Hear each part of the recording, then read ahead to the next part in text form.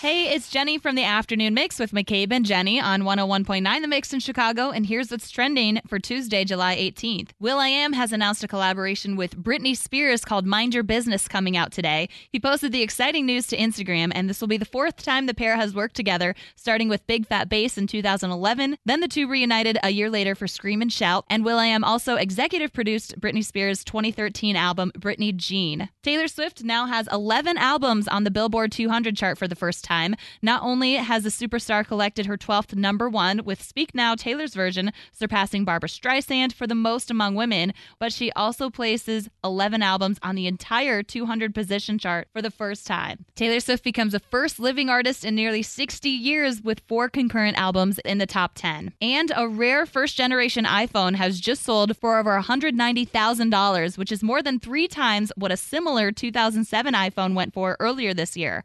That one was an 8 gig model, and this one is a rarer 4 gig model that was still factory sealed and was discontinued after just 2 months when it was replaced by an 8 gig model. I'm Jenny from 101.9 The Mix in Chicago, and that's what's trending.